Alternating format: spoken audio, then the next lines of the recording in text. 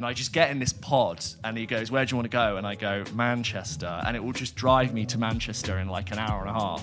You think you could get in a ball that would drive you to Manchester in an hour and a half? All the other and vehicles, you think your setup all the wouldn't spill, and you didn't think you would get travel sick. That ball, by the time it reached Manchester, may I finish? would be a fart-laden, sick thrown up.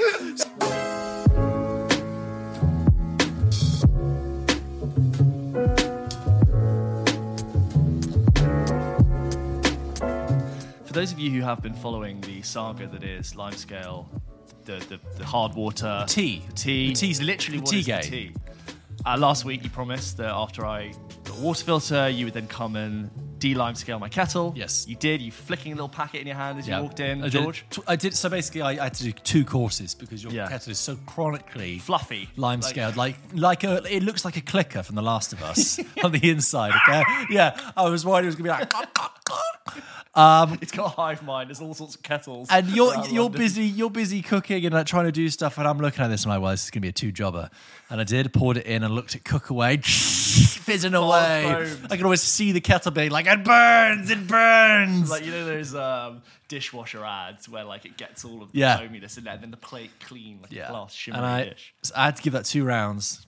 I just went in there and checked, and like, you know, there's still the latent sort of coral-looking stuff around the side, but I have to say there's such a sheen. The sheen, it's so clean now. It's great. And I just went in there just to like swill it around and clean it a little bit to get rid of that chemical taste, and just large sort of planks and bits of limescale just falling. I was setting up in here, and I just hear George and the other being like, "Oh my god, look at it all coming! How amazing!" It's one of those morbid curiosity things where like you get deep satisfaction out of cleaning something, but you see the thing you are cleaning, and expunging. Like the limescale is there to be removed, and I feel quite satisfied. Anyway, I wish it looked brand new, but it's not going to look brand new. Do you enjoy a spring clean? Do you put them off? I don't clean. I don't clean by the sound seasons. of someone who's never sprung clone. No, I do. I clean when it's necessary. I do like to clean and tidy, but we also, like all people, I have blind spots. But there's a difference between spring cleaning and just like, we'll clean the flat. Like me and Talia are due for one, and we're like kind of looking forward. You to mean like a deep clean? Out. Yeah, spring clean. No, we never do deep clean. Like pull out the sofa. Oh no. That's a spring clean. Yeah, I don't do spring cleaning. Yeah, we just don't do that. No, we do little and often. You clean little and often. No, it's different. The cleaning you do on a daily you're never doing the spring. I'm not saying you just clean the flat. I'm saying like you clean the bits that don't get cleaned. Don't you have a cleaner? Yeah, but she doesn't do those things. She cleans, so I don't have to clean ever. Outed you as a bourgeois. Yeah, I'm like now cleaning as like a fun activity. Yeah, to give you a sense of purpose. Yeah. So we're nearly there with the tea. I do just need, and your mum has confirmed this, do just need a bone china mug. Yeah. She since listened. Yeah. Got back. Terry, if you'd like to donate a bone china mug to the show, I'd love it. I would drink out of it every single time. And if you don't, I would have to find my own and bring it. Get a little George one. Maybe. Yeah, the one with a little G on it. A little Curious George monkey. Like, really, if it's bone china, you're probably not going to have it decorated too much. No, yeah. What the hell am I talking about? I was at work the other day. So, strange thing I overheard in the office is that we've actually moved temporarily to a new office. It's like a huge co-working space. So you're interacting with other companies and other people and stuff. And at these tea points, you've moved already. To the temporary office. Oh, temporary, not to the new office. And at this sort of massive tea point where there's a coffee machine, so everyone goes crazy there on a Monday morning, I'm just sort of making my cup of tea. I'm overhearing conversation. You degenerates with your caffeine. And these people from this other company, this woman asked her male colleague, she was like, so how was your weekend? Get up to anything? Do anything? He was like, yeah, it was okay, but couldn't really do much because Sarah was doing a virtual silent retreat. So, we had to do... And I thought, what? A virtual silent retreat? And she said, what do you mean by that then? She said, well, like a silent retreat, like where you go and like you don't speak for like 2 days. Yeah. And she did that, but it was all done from home. It was all virtual. So it was a bit harder the weekend to like do anything because like she couldn't really say anything. And I can't wait to the next time I'm just playing a game and I'm like, actually telling you I want a virtual side. I was like, that has to be one of the most stupid, futile, pointless things I've ever heard. They're not in a happy relationship. That's just an argument. That's just a row, festering in awkward silence. I'm not saying that a silent retreat doesn't have its benefits, but to do it, you need to retreat. Literally you need to go withdraw, and you need to go to the place. Are you actually like on headphones on a digital, like being talked through the process? Surely that's not. How depressing is it? Now imagine that had been like, I'm going to give you a massage. I'm going to give you a virtual massage. No, I give you your own instructions. I would picture myself being in some sort of like way out, others like Southeast Asia, like Nepal, all around those bits, other side of the planet, those bits, anywhere where they do that, right? Cambodia, in like a bamboo hut. Oh God, where James. there's like an enema in the morning and like a juice at 3, and then like you have like a tiny bit of whipped feta as dinner, and then you're just like quiet, like that's. And you leave, you feel so at peace, but you've lost 3 stone. And the silence is like screaming in my ears because I'm so overstimulated by TikTok and this. Yeah. Seeing Avatar 2 and IMAX. I did a flotation. You did. Did I talk about it on the show? I think I briefly asked you. No, it was when out off air. Right, I talked to you about it briefly. But that was another thing where like, so it was a sensory deprivation. Yeah. Thing. Again, that's why I think a silent it's so retreat. rare to actually not be stimulated by something, to be off the screen. It was a sensory deprivation thing where you go into a little pod and it's salty water. I'm not selling it at all, but like it was quite interesting. And you kind of lie there in the salty water, and then you can turn the light off, and you're in complete darkness, which I quite liked. And sorry, you mentioned it when in the bonus when you talked about you saw women talking, but it was after you'd been in a no. I saw women talking after I had a roast dinner, and I saw Rye Lane after I had a flotation tank. And I felt great. Which I realise out of context, people have been like, George does what in his spare time? No, this is one of as a present for Anna, and I noticed when it was complete silence and complete darkness, it was like my brain was going through all of the tabs that I had open. Yeah. And the sounds Clearing from it was just like a little bit of TikTok, Attenzione, pickpocket. Okay, George, guess the movie with the thing, like closing all of these, killing the closing all these tabs in my, and then like bits of songs, and it's like my brain was shuffling through it, going, no, we're closing this down now. We just need complete silence. It's common for people who have insomnia that like your brain is being spoken to all day, and then when that stops, the only time that stops is when you try and go to sleep, and your brain's like, oh, now I can talk. Let's talk about all the embarrassing things you ever did. Yeah, I feel like your subconscious would have the voice of James Spader as Ultron and be like, I'm awake. Yeah. I'm not used to this power. Do you remember that time you told a joke in 5th grade and no one laughed? Yeah. We don't have grades. Do you finish arguments that you had before? All the time. I have. Not when I go to sleep, I just do that. I do think which is terrible, which is that I have fake arguments based on problems that don't exist. Yes. And I'm like, if that person said that to me, or if they well, behaved here's in what that I way, would do, yeah. and then I start like really playing out the conversation and like micro tweaking my response, and then I realize like later I'm annoyed at a thing, at an argument that I've completely made in my mind, and it's affecting me, and I'm like, James, that situation didn't exist. You don't need to have that conversation. That situation is not going to happen and probably never will. But you've brought yourself down. It's terrible. It is terrible. But it is fun to be it's like, also like sometimes like, why am I sad? It's like, because you went down a spiral of your own volition and started thinking about what happened if you would lose some loved ones. So just being thankful for what you have in this life. You were like, maybe I need some drama in my life. It's like your brain was like, this is boring. Let's push the pain button and make me feel upset. This is episode 89 of Pulp Kitchen. We're okay, guys. Welcome back. So this is episode 89 of Pulp Kitchen. Welcome back, everyone. How you doing? Hope your summer's going really well. And this episode, we're going to be talking about the most exciting new actors. These are actors that we've seen in things, up-and-coming people. We've gone, got my eye on them. I'd like to see more of them. And when me and George were like, when we want to talk about actors, what actors? Because, we could very easily be like the best actors working today, which wouldn't be interesting for anyone because we could say like Meryl Streep, Gary Oldman, Viola Davis. And it's like, okay, been nominated and around and celebrated for a while. And then there's this sense of people who are already shit hot. Yeah. Who, I do this thing a lot where on the show you'll say someone and I'll do the Hansel Zoolander so hot right now. Yeah. Because they're just so hot right now. Your Paul Mescals. Your Timothy Florence Chalamet. Pughs. Yeah. They're young. They've actually also Yeah. been around. And they've got a whole career ahead of them. Yeah. But they are establishing themselves. But then there's this sort of Next mixture, generation. and it's not really a clean-cut list because, everyone's sort of at different, a different spectrum of their career and how it's evolving. But there's sort of a couple of people that come up in things. Maybe they've done 2 or 3 things now that you go, I like them, they're good, they've got good energy, I see them going far. Each year, there's a couple of new fresh faces, and you go, that's interesting. You know what it is? To quote The Big Short, it's a tranche. There's a tranche of people, a new generation coming through. Like in 2013, we would have been like that Adam Driver guy. You know? Yeah, we would have gone, he's really interesting. Yeah. You know, he's got Have you heard they've cast this Henry Cavill guy as Superman? Yeah. What Did else you has he been see here? Oscar Isaac in Inside Llewyn Davis? I think he's going to be really. Was that the guy? He was in Drive, wasn't he? Yeah. That's absolutely So right. this is that conversation you had in 2012. Yeah. But now it's 10 years later. So James and I have drawn up a list of actors that we've seen in a variety of things. Talked about on the show here and there, and we just think, you know what? These group of actors, some are more prominent than others. Yeah. Some have done more than others. Some of them you will most likely have heard of, some of whom you may have to quickly Google. But we've been impressed by, and we think, I look forward to seeing more from them. Without further ado, welcome to episode 89. You readjusted like you're going to be, let's get fucking going. Yeah. Let's talk about these actors. So without further ado, let's talk episode 89 of Pulp Kitchen. Let's talk about the most exciting new actors at the moment.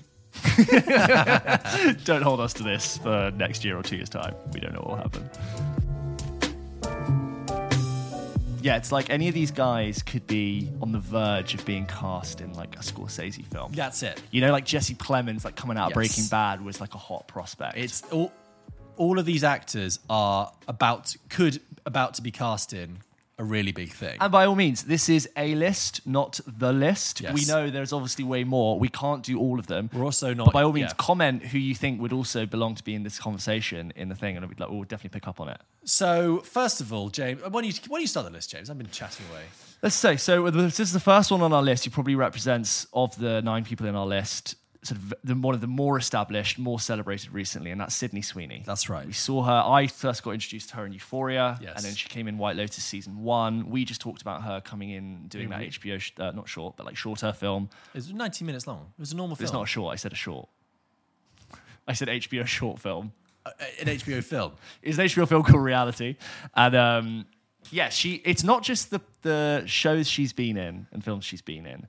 It's like the huge social media, PR, magazine cover, brand deal, very well choreographed, very well put together, that just gives this sense that she's everywhere. Yeah. So she had like big star written all over her by being in 2 hit shows and being this kind of absolute starlet. Yeah. But also what we liked about when we saw Reality, which I think you and I really, really enjoyed. And Euphoria and everything, yeah. But is that you got it was very clear this is a really good performer. Yes, and she's playing a very different role to, you could argue her roles in Euphoria and White Lotus were fairly similar territory. Fairly similar, yes. Both done very well. But that second season of Euphoria, I think she's given her much more interesting things to do and like a really interesting arc. And she also produces, she dabbled her hand in producing things as well. So she's definitely a player, industry player. Yeah.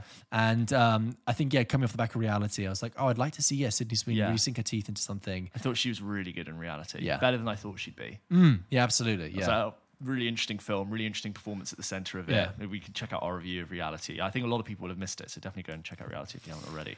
I can imagine she'll be around many more magazine covers, many more like... She's currently on the front cover of Variety as well. Yeah. So again, well done us. Pointing out Sydney Sweeney. Hot take, Sydney The Sweeney. number of brand deals where she's like on the front of a boat in Positano, and I'm like, Sydney Sweeney, you're just smashing it. Yeah, well done. Absolutely. Well done. You get that HBO cash. A lot of these actors are younger than us, and it gives us no pleasure to realise that we are on the wrong side of these people. And she's jumping into the MCU soon. She's been cast as Madam Web in a 2024 film. Who knows anymore? I really don't know. There isn't like a clear thing where I look at a Marvel project and be like, oh, that's like a huge movie or that's like a sideshow. But just yes, Belange. like sort of Florence Pugh, like she does all her films, but she has a little place foot in the MCU. You can't not be in a superhero thing. Everyone's got to have a little superhero thing going on inside. So next up is Ayo Edebiri from The Bear. I almost said the whale then, not the whale. The bear, the other animal. I know, I see what you did there. So Ayo Edebiri plays Sydney in The Whale. So Ayo Edebiri plays Sydney in The Bear, and I've just finished the first season. Nice. I know the second season is out, and most people have probably seen it by now. And I will get around to watching it. We will talk about it, but. I was looking at her IMDb, and so she voiced April O'Neil in the Teenage Mutant Ninja Turtles movie, and she's in like a kind of comedy coming out soon. But I really got the impression why she stood out for me as Sydney. Not only is Sydney a really great character in The Bear, it's that her performance in The Bear is good for the same reasons that the show is good, is that it's right on the verge between like drama and comedy, and like comedy and tragedy. Like her character Sydney has to put up with so much stuff. It's a comedy of errors. She's trying to keep everything together whilst also fighting for her own place. And there's great moments of humor with her, but also great moments of like fragility, really and likable tenderness. as well. And obviously, like if you haven't seen The Bear and you don't know what it is, it's the show that's on Hulu or Disney So hot Plus right here. now. It's so hot right now. You know, set in a kitchen in Chicago, and and in walks Sydney, this kind of young, plucky, not shy chef who's clearly very talented but also eager to learn. It looks like the youngest person in the room, but has to manage like The babies, the infantile men around her. Different personalities, manage all of that in a very occupied kitchen. Yeah. And that's what I've seen. And when I've seen her kind of interviewed and stuff, I'm like, oh, you've got a real personality here, which I could easily see you doing great drama, and also doing great comedy. Yeah. I really enjoy Io DeBerry. Yeah, I have a feeling she's probably getting inundated with offers coming out. Probably Bear season 1, but it's like similarly Jeremy Allen White, like coming out of that. I know he's shooting. He's already shot a film with Zac Efron called Mr. Muscles. Like Zac Efron just getting even more. I'm just trying to think if I had any thoughts for you on The Bear, and you reviewed it. I was like 9 months late to it, and I did kind of feel when I was watching it. As much as I liked it, I thought it was solid. I think I agree with you. I think people kind of fawned over it because they kind of discovered this new thing. I was very much watching it like just at the peak of its hype. Like all the episodes were out, and it was like, oh my god, The Bear had 100% of Rotten Tomatoes, and I was like, I don't know why. I knew it would be sort of solid. Yeah. I was like 100%. Yeah, I think it's a good, solid show, and like it ticks all the boxes and delivers all the things that kind of show needs to. Yeah. I think it's got great dramatic bones, and it's original. Yeah, and do you know what I think though is that story, I think if you made that 30, 40 years ago, it would have been a sitcom. You know what I mean? It's it's the family diner. The brothers come back. Gone out of business. The antagonistic everybody cousin. loved him. He was the best. Oh my god! Yeah, and that's why I think it kind of works because they're like, well, this is inherently good drama in terms of its bones, but they've just made it this kind of family thing. I think we talked about off air this phenomenon of if there is an unknown entity that is really good and really solid, and there's a sense that people aren't talking about it enough, people will inflate their impression of it, saying, you've got to see it, it's the best thing ever, when actually it's very good, but you're just the only one that knows about it. And you want to get the brownie points. You want to be the one to attribute the success to you by saying, you've got to see it. My cultural taste is so good that I saw this really good thing first before you, and I'm going to pass this on to you. Yeah. My mate was, he was talking about Succession when it came out. He really was like, oh, I've just seen the show called Succession. It's really good. You know, someone needs to mention a show like 5 times before you watch it. I was like, oh yeah, cool. I'll probably get into it. And it was only like end of season 1. I kept hearing it. I was like, oh no. I went to him. I was like, mate, you're right. Succession is very, very good TV. With the Bear, though, I've really, really bored my girlfriend to death by just any time I cook now. I'm just going, cousin, behind, corner. I got 2 chickens. Fire, 2 chickens on the grill. Fire, cousin. Getting the knives put down. Yeah. Blunt knives behind. Staging. You staging? I'm staging. You're in your home kitchen, but you just have a thing of tickets like falling out. Yeah. What do these even say? It doesn't matter. I got 48 chickens. My girlfriend's like, can I have a glass of water? Just 1 glass of water. Fire. Table 5. Your girlfriend's like, why do you have all this gravy in a tray? You don't need it. What's this tub of veal stock? Anyway, The Bear, and we'll talk about season 2 when we've watched it. Another actor I want to talk about is Mike Feist, who people will know from being in Steven Spielberg's remake of West Side Story. He played Riff, who's Tony's best friend, the leader of the Jets, who wants to get Tony involved more. And when you do this, and Tony, played by Ansel Elgort in that movie, is kind of like, no. And Mike Feist, who I'd never seen anything before, is just so charismatic and so brilliant and so energetic as Riff. Perfectly suits that film's portrayal of those characters, and that like theatrical enough, and great dancing, great singing, and performative enough to deliver that side of the story, but also works with Spielberg's realization of that world and as a believable person. It's not like in the 1960s version where there's this kind of like heightened drama a little bit. Like I really believed Riff as a person in this, and he was fantastic. And it doesn't matter if you haven't seen it, although you should. It was really great. That's like early seasons Pulp Kitchen. We talked about that, right? But anyway, I bring Mike Feist up because he was in that. That was kind of his breakout role, even though I think he's over 30 now. And he was on stage. I think he might be finishing his run this week in Brokeback Mountain with Lucas Hedges. Oh, wow. And I went to see that the other week. And Lucas Hedges is another young actor who we really like from Manchester by the Sea and Lady Bird. And, we both love Brokeback Mountain as the movie.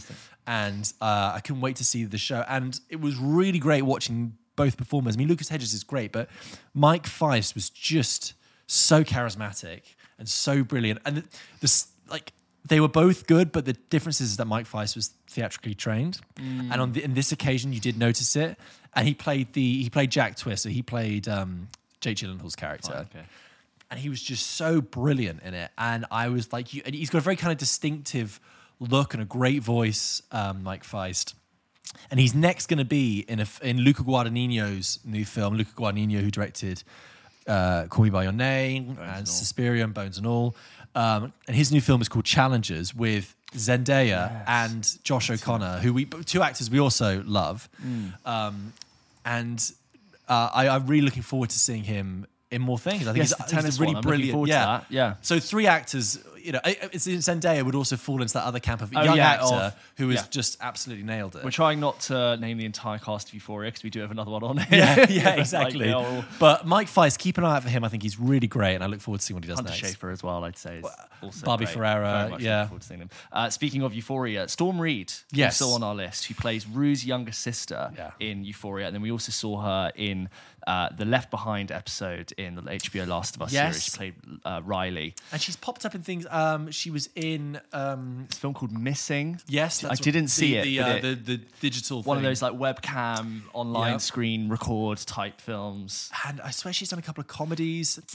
So there's a Wrinkle in Time, The Nun 2 I've got here, Don't Let Go, The Invisible Man. I don't have another comedy there unless The Wrinkle in Time's a comedy. No, that's right. But yeah, and again, Euphoria is full of so many good performances. But I also think it was in season 2 that we were able to see her, and also in The Last of Us, really kind of develop. I thought some of the most breathtaking scenes in Euphoria season 2 were the Rue going through the withdrawal symptoms and the like really intoxicating scene set in the house between her mother and her sister, and like a mother trying to deal with something completely out of her depth, the sister witnessing two people she loves fight. And I listened to a really great podcast of people who had been through things like heroin addiction and to OxyContin, and they were talking like that's the only time I've ever seen the arguments that I had as a kid with my family being portrayed in a show. And I always thought the three of them in that were just all so good at like portraying what that could be like. And it's just deeply uncomfortable, but requires, I think, a lot of really complex work to do that. And I always admired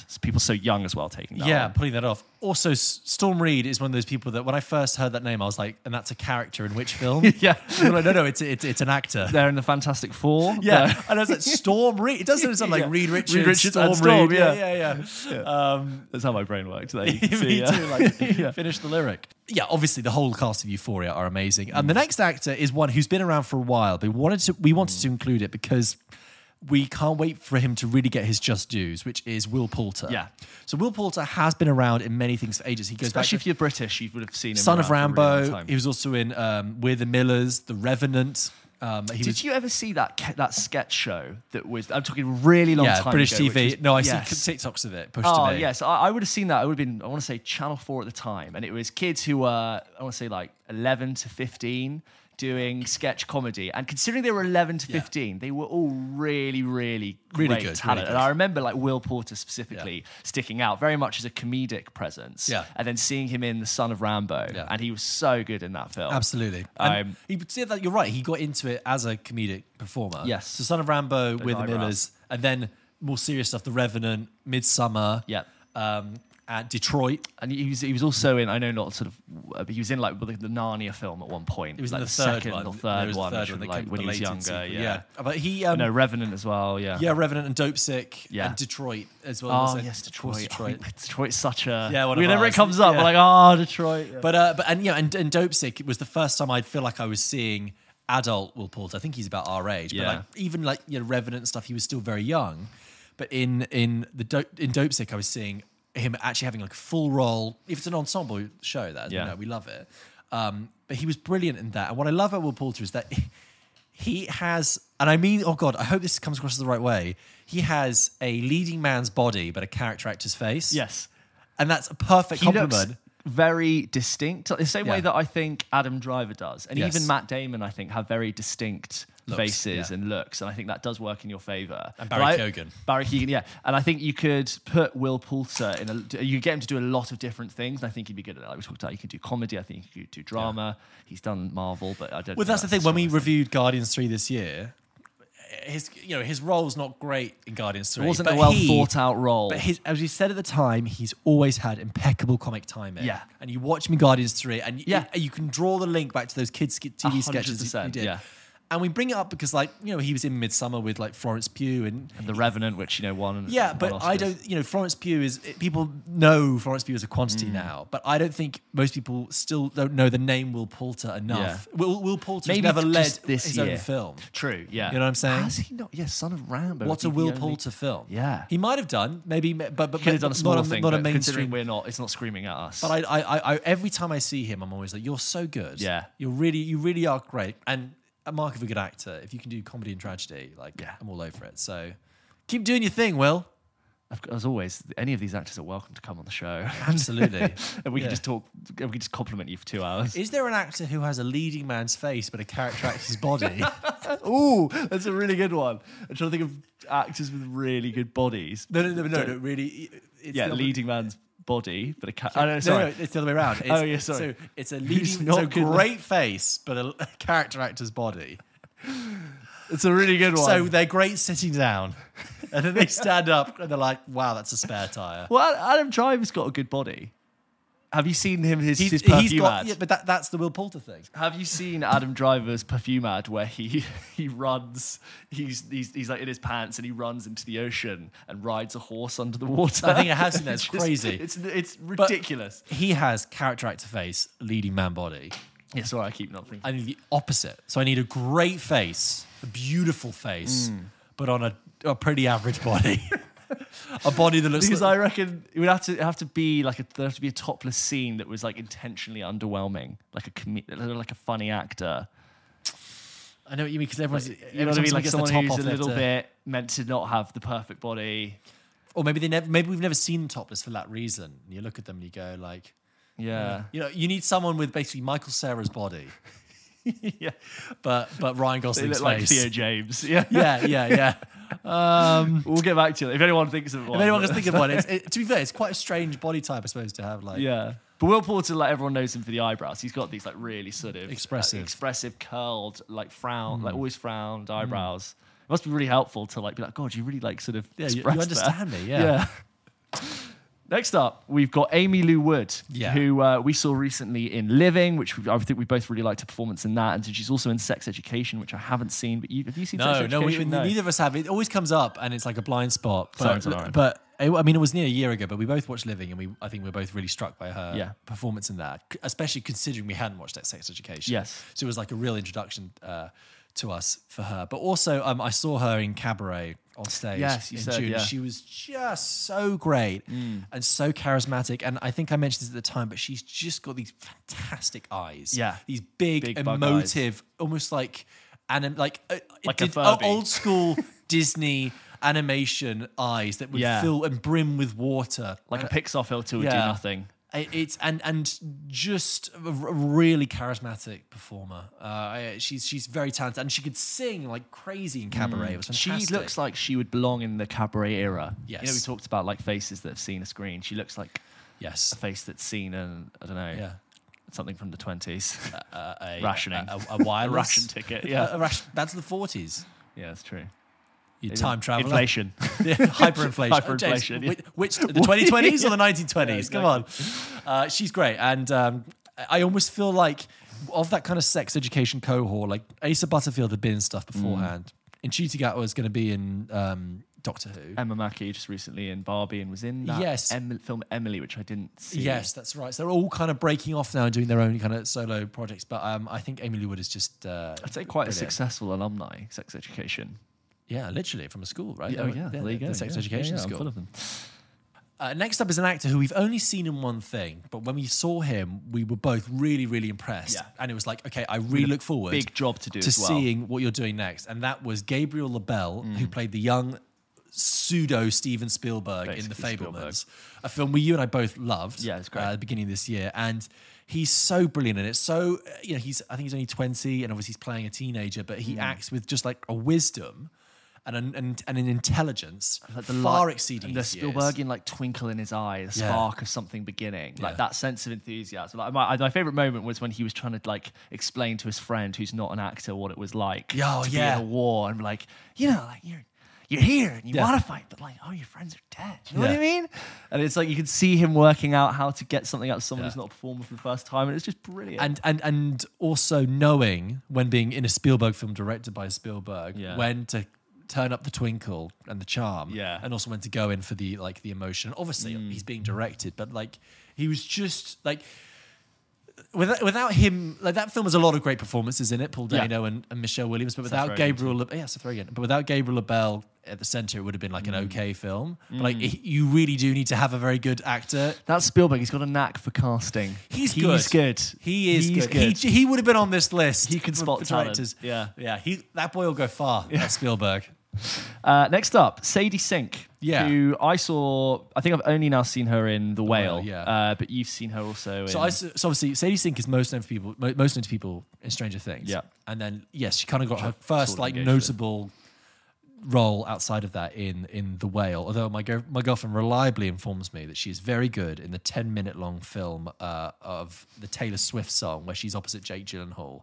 No, it's about Jake Gyllenhaal, but it's her and Dylan O'Brien, I want to say. Talia is listening to this right now, screaming. So incorrect. But my point is, apparently she was very good in that. In the Taylor Swift... Is she playing a sort of Taylor...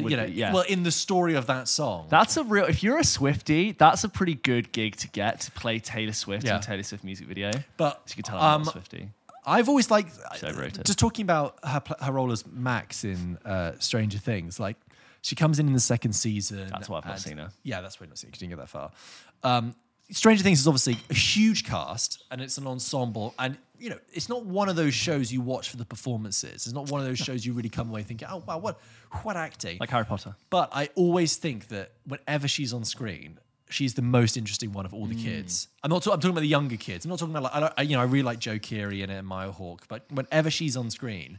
I just find it so interesting, and I don't think Max is like an exceptionally deeply well written character. I don't think it's badly written, but my point is, it's not like it's a great role given to her. I think she's just something really, really engaging. Good actors can take very little and make it amazing. That's their job, literally their job. And with The Whale, I mean, I think a friend of mine kind of lazily said to me, they're like, well, she's basically playing the same character, sort of a moody teen, and I was like, I think they're in completely different projects, really. Her role in The Whale is quite nasty. I haven't seen her in Stranger Things, but it does feel different. Yeah. She's mean, and her whole role in that film is to serve a pretty nasty function in antithesis to Brendan Fraser's character.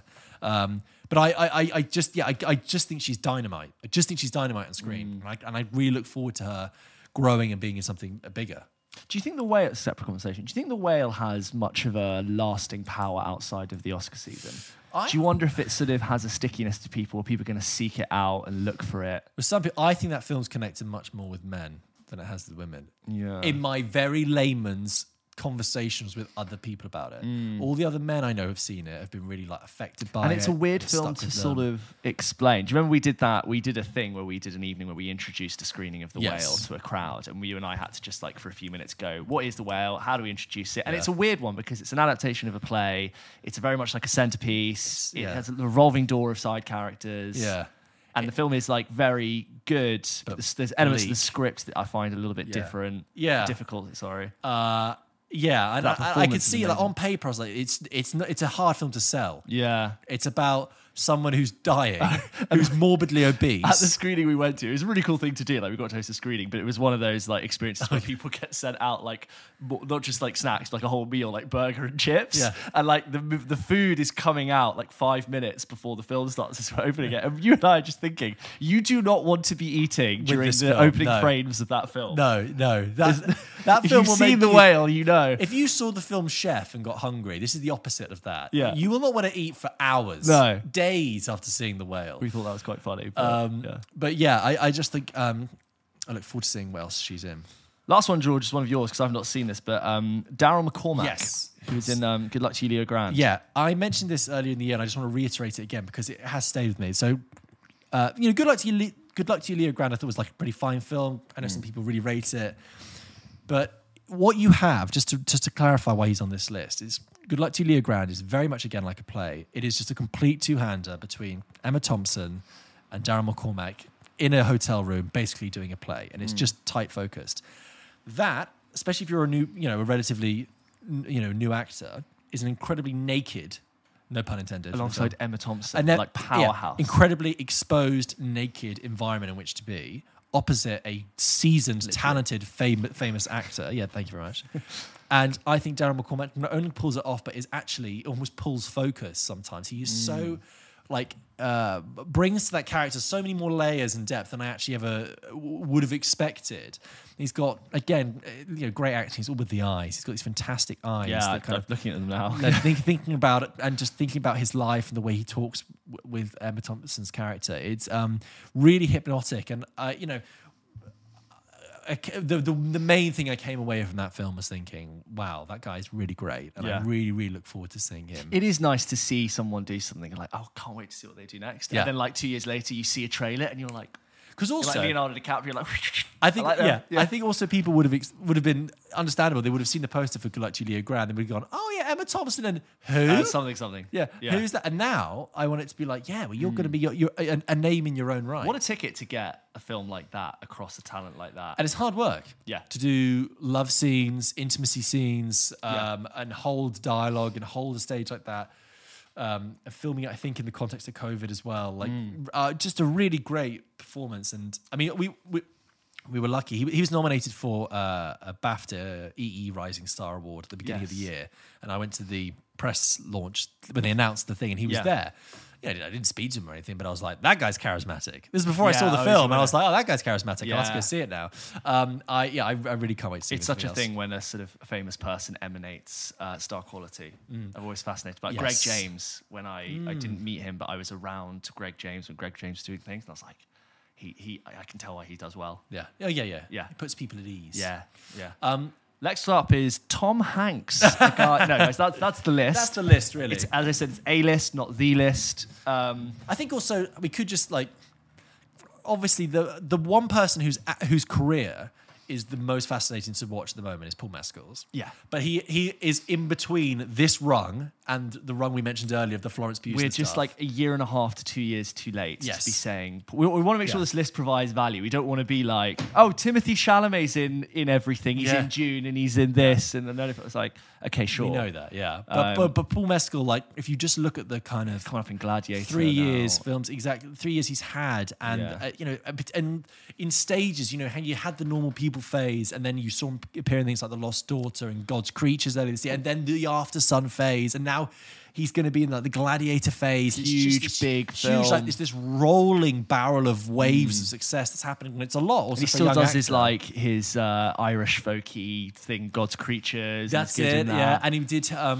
Streetcar Named Desire and on stage. It's a play. I think so it's a lot. I also sympathise that's a lot to happen to an actor. Also, when we went to the... You don't sympathise, you're ready to tell me some sort of anecdote. No, not at all. So, do you know when we went to the Newport Beach where Film he was, Festival where we got to see him in the flesh, of that rung of actors, and there were lots of other people we considered for the list, but sort of on the edge of it. He was the star that was him and Bill Nye, who's not in this conversation, but of that caliber. It's like me and you were like, oh my God, that's Paul Mescal. He is that. Yeah, he has the star quality. I'd say Paul Mescal and Bella Ramsey.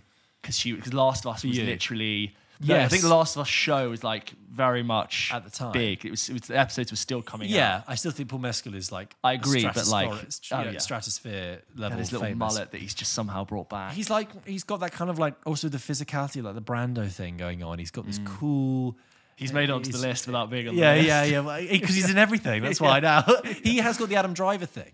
I think so too. I mean, I think he's probably more. He's got leading man looks really Paul Mescal actually. He's not unconventionally he's not got an unconventional face. As you say. Think if he was not to really analyze someone's appearance. If he was my friend's flatmate, I wouldn't look at him and go, "God, that's a good-looking guy." But there's something about it. You would say he's sexy. Yeah, he's got a quality that when filmed.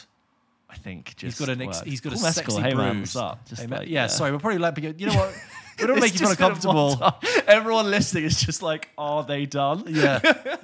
And he's also so great in this, and he's so great in that. But yeah, I once saw Paul Mescal wearing army pants and flip-flops, so I bought army pants and flip-flops. if you are interested in following the trajectory of people's careers, Paul Mescal obviously has been very interesting over the past few years. That is the list that we've come up with. I'm looking forward to seeing Timothée Chalamet ride that sandworm. I'm interested to see him as Wonka. I'm wondering. Yeah, we haven't talked about this on the show yet, really. That's the trailer came out 2 weeks ago. Like Chalamet, as we know, can nail a performance. He can nail it like a great craftsman. This is of the sort of Paddington, David Heyman, twinkly British Christmas movie cohort. Isn't it just David Hay? No, it's Heyman. Isn't it Heyman Productions? David Hay's a boxer. That makes sense. I think you're right. You're absolutely It's right. Heyman because it's Heyday Films. Heyday Films. Yeah. Thank you. So Heyday Films, David Heyman produced Harry Potter and produced Paddington. And there's another thing. And many other things. Loads of other things. But he has this, he does a lot of the sort of Britishy big Christmas winners. Sorry, you're talking about... well, I mentioned Chalamet and Wonka because I look at the trailer and I think this is actually kind of the most different performance you've done. We know you can do dark, tortured, broody... Bones and all, like very dark. Yeah, I mean, we can see you... And like even aloof in Don't Look Up. Do you remember that? Yeah, absolutely. But this is like mystical, magical, warm. Can you do warm without being like theatre kid? That's why I look at the trailer, I'm like, I believe you can pull it off, but I'm like, oh, is this going to fall into theatre kid mode? I will reserve my judgment for the film, obviously. Another person that was in the conversation, but maybe not meant to be in this conversation, was Olivia Cook, who you and I really like from House of the Dragon. Yes. And what else was she in? Me and Earl and the Dying Girl. Oh, I haven't seen that. You didn't see that? That No. was the big one that she kind of put her on the map. And then Bates Motel and Ready Player One. Yeah. Barry Keoghan, we mentioned. So you've really gone good. back to saying Keegan. I thought we were saying Keoghan.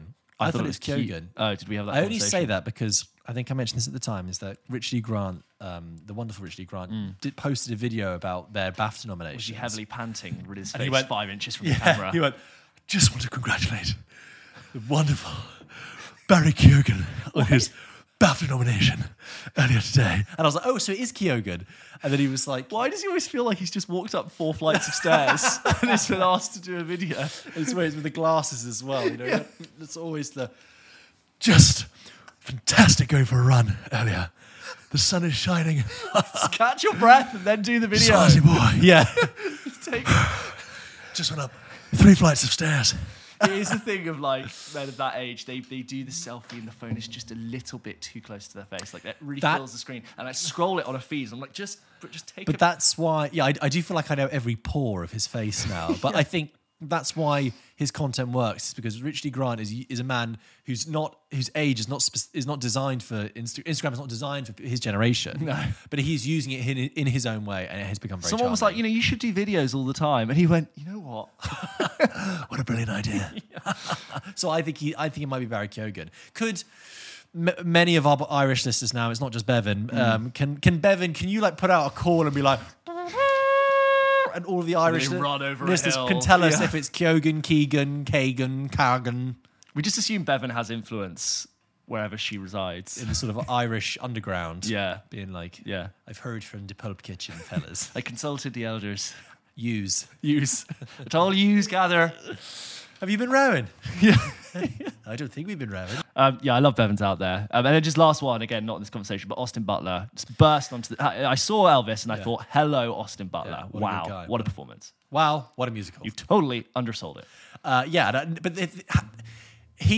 It's interesting. It's like, did he most skip? people build Did he up. shoot? Yeah, most people build up to the Elvis role. He needs to go back and fill in the blanks of his career. It was now. like the first really big, prestigious thing he was in. After and it Once was Upon a Time in Hollywood. Immediate universal acclaim after and Once Upon a nomination. Time in Hollywood.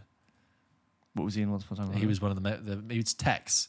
He had quite a big part for that ensemble film. That was what got him into Elvis. Yes, you're right. But like not leading in a sense. So he was No, given a absolutely. different time. But Yeah. then he's jumped to like being one of the most Yes. famous Yeah. films that roles ever. But my point is now he needs to go back one of the and most famous people ever. fill in the foundations. Yeah. You can't just stay at the top forever. You need to go in and. But why are you laughing? You tell him, yeah. No, that's fine. No, but I mean, like, yeah, you can't have every film be Elvis. My point No, is, of course, you yeah, need he to calm does have down to go, and yeah. like, Austin, let's see you work at different levels now. And I say that in out of encouragement. I long to see. I'm not telling him what to do. No, I know. No, I just I Angus. found your phrase funny. I'm not having a go at what you said. Well, guys, that was just an extended look at our list. As always, if there were any that we missed out and you're screaming, shaking your screen, television, phone, saying, why didn't you mention this person? Comment them below. And I'd very happily just pick up and like rack them off as a correspondence to be like, oh yes, of course, we didn't mention blah, blah, blah, and blah, blah, blah. But we probably know we didn't mention them. But Obviously, friend of the show, Phil Dunster. yeah, friend of the show, Phil Dunster. Obviously. He's out Goes there without saying. We didn't want to include him because Congrats on his nomination. Congrats on the Emmy nomination, Yeah. absolutely. For January now, with the strike, it's been relocated. Yeah, of course. January. Of course. Let's read some emails. Guys, let's read some emails. It's that time of the show when we're going to read some emails. You can send an email on your thoughts to hello@pulpkitchenpodcast.com, just like Connor did. Connor writes in and says, Dear James and George, long-time listener and first time writing in. I found that your podcast has been ideal for winding down in the evening after a revision for my GCSEs over the course of the past year. Nice. Which might put me in a contention for one of your youngest listeners at 16, maybe. I know the demographics. You're on the young end. Yeah. Welcome. Welcome. Connor. Also, could you ever revise and listen to a podcast? Not without writing the answers with things that the person on the podcast was saying. Yeah. Yeah. No, I couldn't do that. My brain wasn't good. No, I listened to like very non-intense instrumental music. Yes. But nothing with words. I would write lyrics. I'd be writing an essay and like Smack My Bitch up, lyrics you write from down, like the Hot Fuzz album from the Killers would end up in my homework. It's a Prodigy song, I was Yeah. going to say, yeah. Anyway, which my GCSEs, which I finally finished over a month ago. Oh, congrats. Congratulations, and I hope your results went very well, and good luck with the rest of your... You'll never need to be that spread out intellectually ever again in your You life. will never need to put your GCSEs on a CV after the age of 18. I don't think my GCSEs are on my CV. No, ever. Anyway, your podcast has also enhanced the way in which I view and formulate my thoughts on all movies I now watch. Thank you. And I like the way you said the way in which. That's good writing, Connor. Good on you. What should it not be?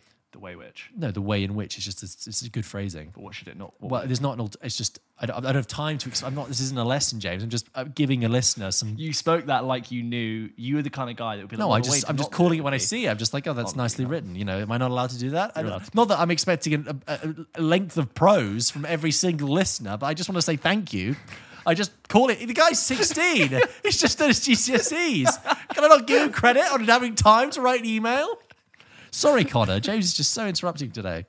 I recently watched Little Women for the first time, and I enjoyed it so much. I watched it again last weekend and absolutely loved it. Nice. I'm a big fan of the way in which the story was told, and thought that it allowed for some beautiful character development, supported by strong performances across the board. I obviously assume performances across the board. Absolutely, and I assume, Connor, you are talking about, of course, Greta Gerwig's Little Women from 2019. Now, the reason I write in about Little Women is because I noticed on Letterboxd that George has logged it as a 5-star film, but hadn't given his thoughts. Apart from a stroke of comedic genius, if I do say so myself, I couldn't recall you talking about it on the podcast.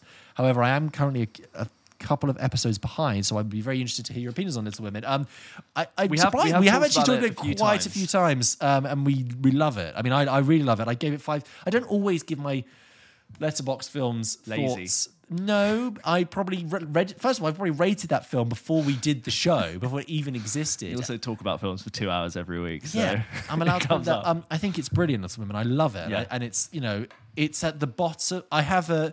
You know when you talk about your favourite films, It's at the bottom of that list. I have the long list. There's the short list of favourite films. There's like your favourite film, then or like the top 3. Then there's like the short list of your favourite films that you could probably reel off quite quickly. But then if you actually sat down, there's probably 20 to 25 long list favourite films. Little Women is getting in there.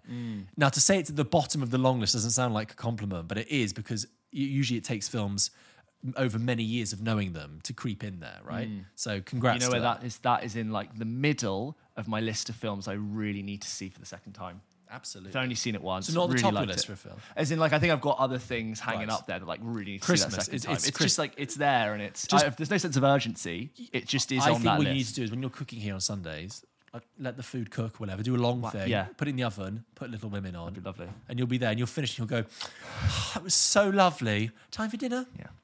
Thank you, This Connor. next one is from Bennett, who writes into the show and With the excellent subject, formatting. very good formatting, and subject is responding to the bonus pod on the strikes. George and I, Yes. a few weeks ago, the week that it all basically kicked off, we just did a little sort of half an hour conversation covering what it meant, what was happening, how that could likely implement content going forward, films, TV. We didn't really answer the question, but we sort of brought up a couple of factors that were in place. If you haven't, Absolutely. go and check that out. Bennett writes in and says, "Hi guys, thank you again for doing an episode about the WGA/SAG strikes. I'm happy you were both willing to speak about that. I just wanted to highlight a few things as an aspiring writer-director who's been working on productions as a PA in Los Angeles." Again, I love that we got people out on the front lines, not just serving popcorn at the cinema, but out there running Although between that the contribution studios. is 100%. yeah. But, you know, running between the studios with the costume and... Mr. Spielberg, your coffee. Yeah. I think it's important that we acknowledge that while the writers and actors chose to strike, the studios are the reason we are still on strike. Their negotiating body, the AMPTP, has refused to resume negotiations with either guild since they went on strike. They refused to negotiate on key contract matters like AI and have not negotiated in good faith. For example, they told SAG that they wanted to pay background actors for the day, scan them, and then retain ownership of the background actors' likeness and image in perpetuity. That's ridiculous. It's That's also crazy. worth noting that giving WGA what they're asking for would account for just 2% of the studio's revenue. Which is doable considering that Warner Discovery CEO David Zaslav, for example, has made $500 million since taking the role in 2022. Small That's, change. that's not that long ago. That's a lot of money. That's a lot of And it's money. important to note that all of these include studio CEOs that are only able to command these salaries because writers and actors regularly deliver the product.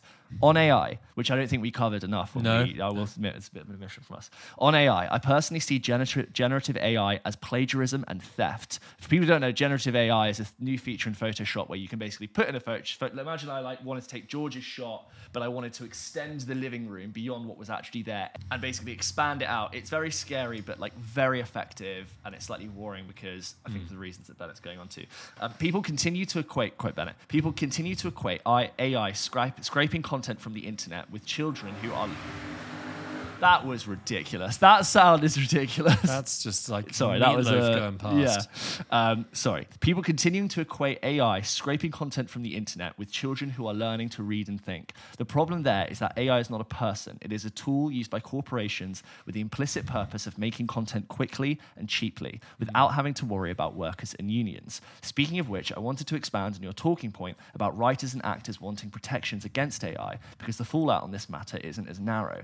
If actors are replaced with AI, for example, that negates the need for hair and makeup artists, for costumers, for stunt people, for PAs like myself, and so on. Everyone I've just listed, with the mind-numbing exception of PAs, falls under the union IATSE.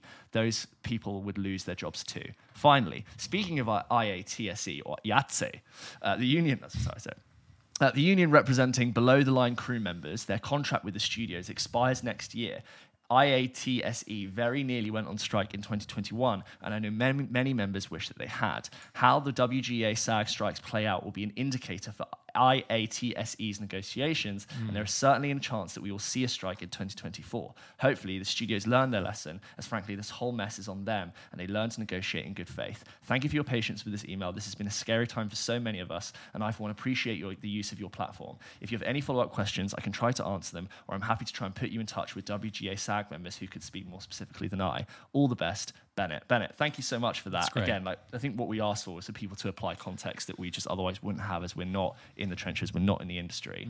But yeah, a great indicator of how complicated this is and all the implications of decisions that are being made. And that whole idea of scanning extras' faces who are already the lowest paid people in the room is just really dodgy. It's so stupid. Yeah. Such a stupidly, transparently, awful idea to rip people off. I saw Andy Serkis was out, talking about this, and his whole thing was, I'm probably the actor whose face has been scanned the most out of anyone, and I know the technology is there. I've seen how it works, and with my consent, and I'm fine, and I get paid handsomely for my work, and I approve my likeness to be used in digital spaces. But it's like we can essentially take Andy Serkis's scans from 2002 and apply them to something completely. That he hasn't consented for, and he has a sense of trust with the people he's worked with not to do that. But he's Andy Serkis, and it's like a very widely celebrated actor.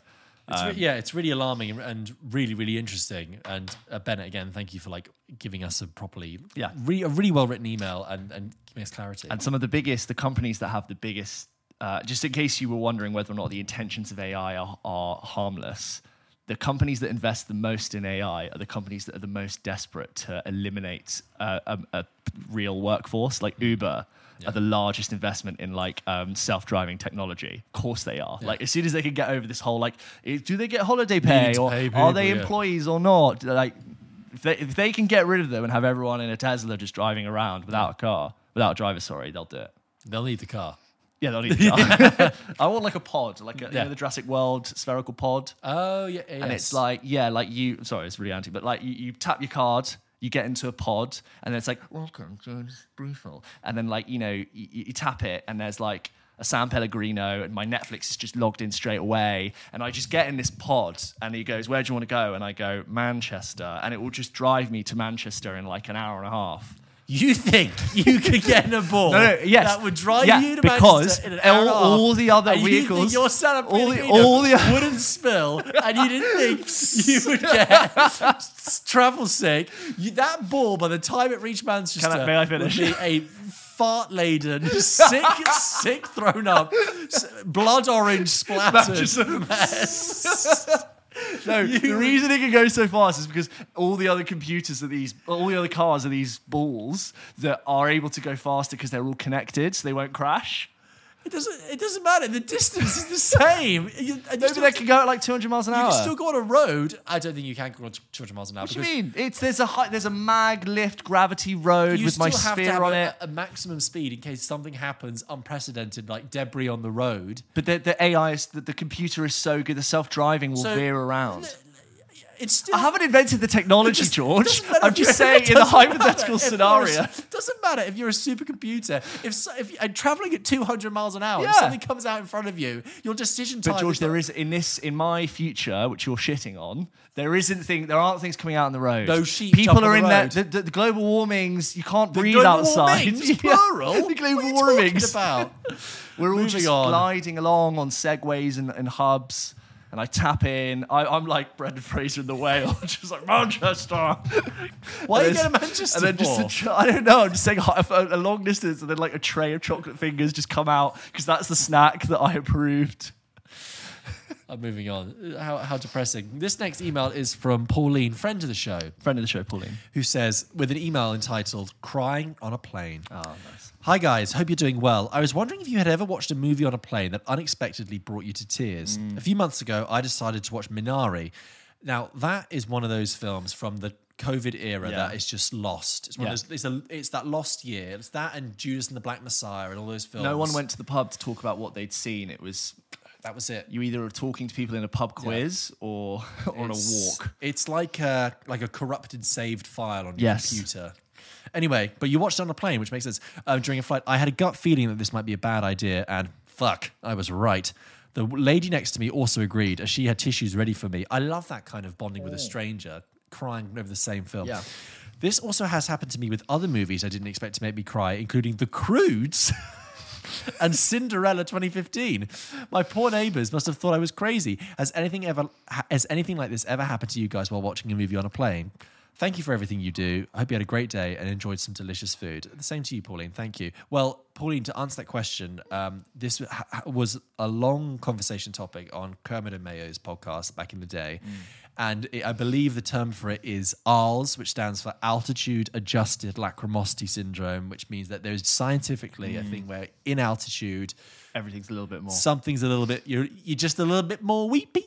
Yeah. You're just a little bit more... I find things funnier and scarier too. I think everything's. I remember like really. I think this is a funny film, but I remember watching "I Love You, Man" on a film on a plane, and I was really like howling with laughter. I was concerned about other people. Film. It's a really funny film. But I was howling with laughter. And sorry. Is that, no, that's right. I don't think I've had that on a plane recently. To be honest, I've had the opposite, where like I've sat in front of me and there's been so much choice that I've thought I can't be bothered to try and get in something. I tried to watch House of Gucci. Yes, I remember. And that was terrible. I feel like the altitude did nothing for me for Gucci. I always find, I think this is because, we talk about films for 2 hours every week and I'm watching a lot of films. I find the menu of films on like a BA long haul flight a little bit like, whatever. Oh, wow. I'm always like, The Force Awakens. you're giving me that content. Oh, like some like Bruce Willis action film from 3 years ago that like no one watched. I was like, I fancy none of these. Yes, I always like very much, I provide my own very carefully crafted content. I've planned my plane content. Do you bring your own meals as well? I have my own sandwiches. Thank you. Excuse me. Did I tell you about the time I might have done where I was on a plane and the person next to me was binging season 3 of Game of Thrones, and they were watching it on their phone, and they're like, I think they did like 3 episodes on the flight, and they're on the episode in season 3, which is the Red Wedding. If you know, you know. And like the plane has landed, and you're like waiting to take your seatbelt off, and I'm watching, and I'm like, he's literally about to watch the Red Wedding, and he's watching it on his phone, and he gets to the point right where everything happens, and like gets up, and we all get off the plane. And I was gonna say to him like, do you know what? Yeah, how could you do that? I mean, he doesn't know that he's about to watch that moment. So the moment hadn't begun. No, literally, like So you're telling me he's like Rob Stark is like, cheers to the families uniting, and then it's like seatbelt sign comes off, and he stands up, and I was like, oh my god. So he's literally going to go like his airport bus transfer and be like, oh, okay, just said that. Just finish that. What's happening? Also, but then again, it's like, what a cheapened moment. I know. It's sort of like, God, you've got to be careful about timing your episodes with when you're going to be going through baggage claim and all of that. But it happened. But I was like watching, like, oh my god. You're getting secondhand stress. Yeah.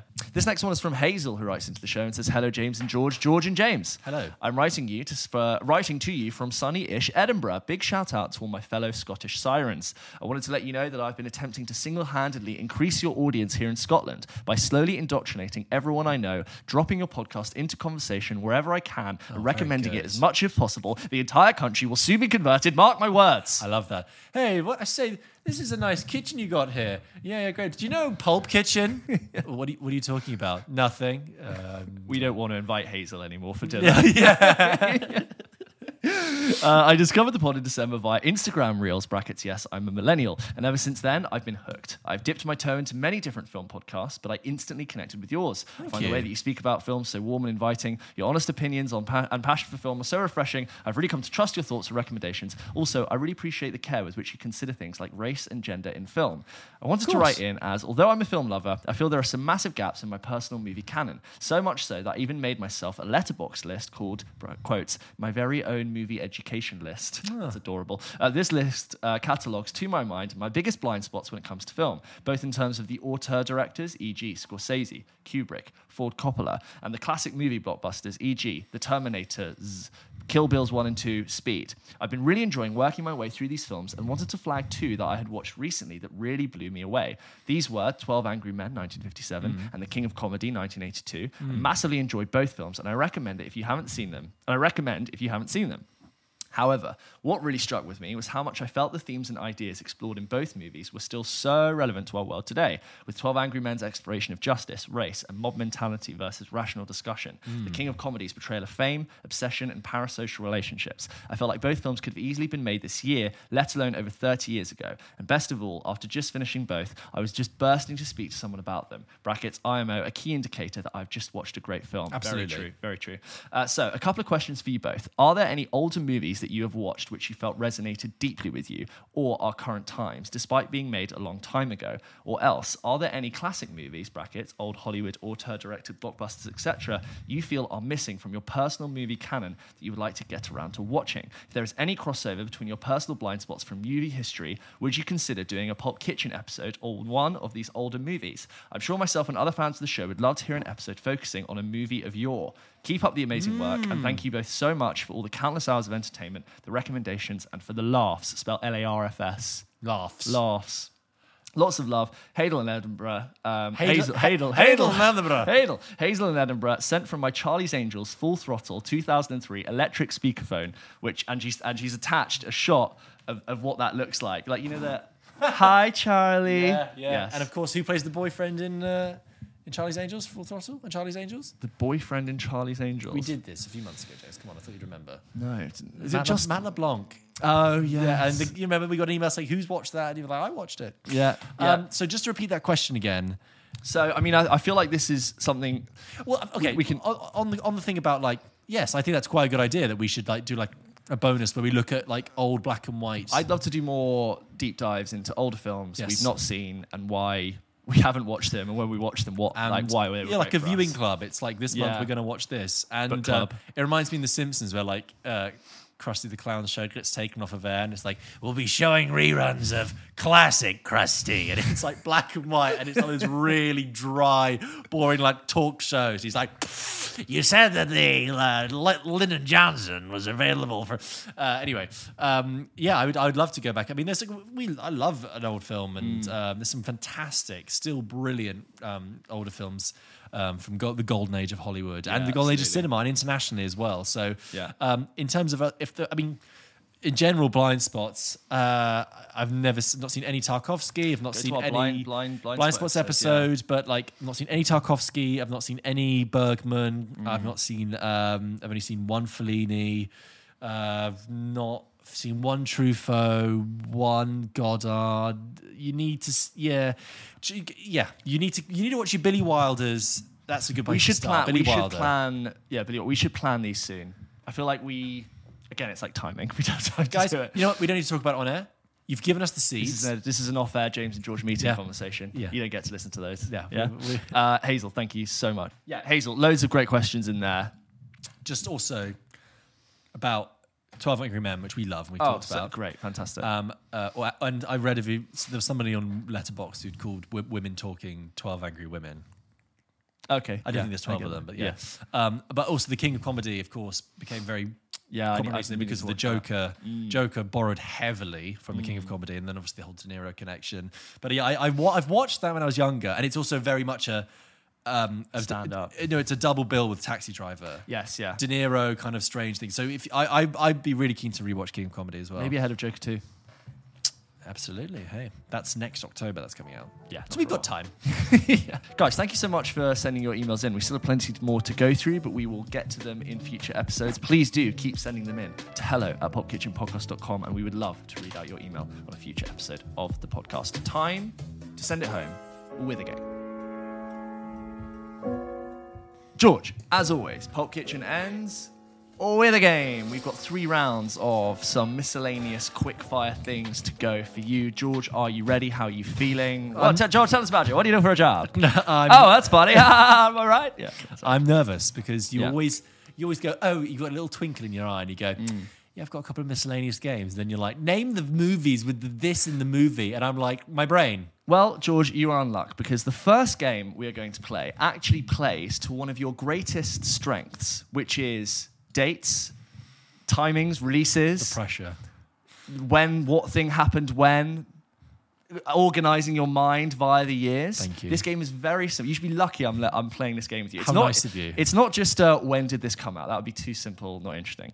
What I'm going to do with you, George, is I'm going to say which of these films came out first. I'm then going to name 2 films, and in quickfire, you have to tell me which of them came out first. Brilliant. So, for example, I would say, George, which film came out first? Spider-Man 3 or Nosferatu? And the answer would be... Nosferatu. Exactly. And I'm always looking for the one that came out first. Got it. Yeah? The oldest film. Which film is older? Okay. Which of these films came out first? Ready? Jurassic Park or Pulp Fiction? Jurassic Park. Yes. Superman 2 or The Empire Strikes Back? Superman 2. No, The Empire Strikes Back. Annie Hall or The Exorcist? The Exorcist. Yes. Iron Man or The Dark Knight? Same year. Yeah, but which one came out first? Iron Man came out first. Iron Man came out first. By 2 months, I think. Yes. Airplane or Rocky 3? Airplane. Yes. The Bourne Identity or Zoolander? Zoolander. No. They're Bourne... Oh, no, sorry. It was Zoolander. It was Zoolander. Thank you. From Russia with Love or You Only Live Twice? From Russia with Love. Yes. Casablanca or Citizen Kane? Casablanca. No, Citizen Kane. Shit. Prometheus or The Tree of Life? Prometheus. No, The Tree of Life. Fuck! I knew that. American Beauty or American History X? American Beauty. No, American History X. American Beauty was 99. 99. History X is 98. Very well done. Tough.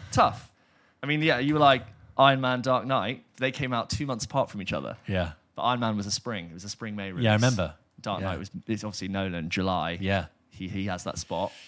That's a good That's game. weird to think that those two, within 2 months of each other, very different. Both started kind of their own. Both restarted the superhero genre in their own way. Powerless billionaires who build a suit. Yes. Yeah. Super powerless billionaires. And they're on one direction the Marvel franchise begins, and in the other direction the sort of DC. Gritty DC whatever Falling that down is. the hill. Yeah, Game, happens. Fan out and sort of now come back in. Good game, well thought Right. of. I like that because that was bespoke. You designed that for me. It was for You could do that again. More of that, please. I did some that were, a couple of years apart. Yeah. And then I did some that were very, very close. I like sort of it. only a year. More of those, please. Okay. Next game. I need my timer. It's my phone. It fell on the floor. George. You have to name me 10 Adam Sandler movies. You have 30 seconds. Your time starts now. Uncut Gems, The Waterboy, Happy Gilmore, The Ridiculous Six, Grown Ups 2, Murder Mystery 2, Punch Drunk Love. 15 seconds. No, he's not in that one. Blended. That's 10. I didn't even do the Wedding Singer. Weird. Yeah, you did do some. I did all the rubbish ones. When I researched this, He's been in a lot loads of films. I was like trying to get them all. I was like, holy shit. Good question. I'm good, breathless. Yeah. Okay, are you ready? Yeah. George, you have to name me 6 films where a character loses an arm. You have 30 seconds. Your time starts now. Empire Strikes Back. Will you take that? Yep. Arm. Toy Story 1 and Toy Story 2. Yes. Woody loses his arm. Yep. Captain America and the Winter Soldier. Yes, sure. Loses an arm. Revenge of the Sith. Yes. 10 seconds. Loses an arm. Would you count the Terminator at the end of Terminator with the steel thing crushing down? Would it lose an arm? Maybe. Lose an arm. Time. How specific? You missed the most famous arm losing film, which is 127 hours. Which of all of them. So there are 4 Star Wars answers. Attack of the Clones, Anakin loses his arm. Count Dooku cuts it off. Right. 3, Obi-Wan cuts Anakin's arm off. He does the legs and an arm. Yeah. 5, Hand, technically. yeah, arm. It's pretty high up the elbow. No, Luke's wrist is cut. Yeah, I'd say a hand arm. Are you a doctor? Yeah, hand arm.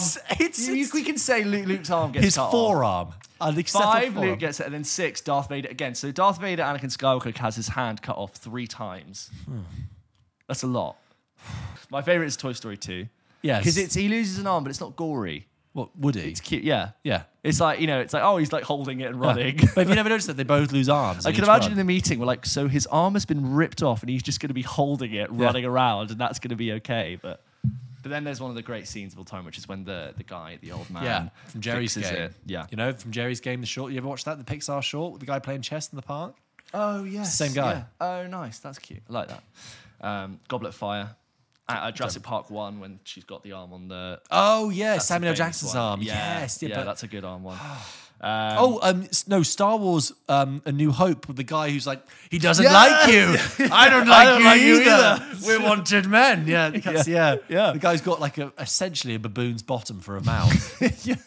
It's perfect. It looks like they were like, what extra should we give this line to? There's Yeah. meant to just be a background guy at the bar. But there you go, guys. Those were all the games for... You got it. Do you want another one? Do you have any more? No. It's You fine. went, I "Oh." really enjoyed that. I enjoyed they the were game. good fun. Thank you, James. They were good fun. Guys, thank you so much for listening and spending your time with us. Don't forget, we post new episodes of the show every single Wednesday. And we do often post bonus content. There's no bonus content this week, but Nope. do keep your eyes out. Go back a few weeks. We've posted some every single week, usually coming out on a Friday. And please continue to support us on social media, on Instagram and TikTok. And I know I say this every week, but I have noticed there have been some people that have gone back through our old videos and liked them all and commented and done stuff. And I see you and I commend you for your work and I really appreciate it. It does keep us going. We really, really appreciate it. Just comment, like, subscribe, rate it, tell your friends, tell your nan. And just like Hazel, just indoctrinate everyone around you. Yeah. If you're doing like a PowerPoint presentation at work, can you just do between slides, be like Pulp Kitchen? Or if you like Bennett work in the film industry, maybe you're cutting together strips of film reel for a very prestigious film. Just take a still of our logo. I'll send you the PNG and you can just insert it. Like Tyler Durden in Fight Club. Splice in a splice of James and I being like, yes, the movie! Anyway, have a great week. See you next week. See you next week.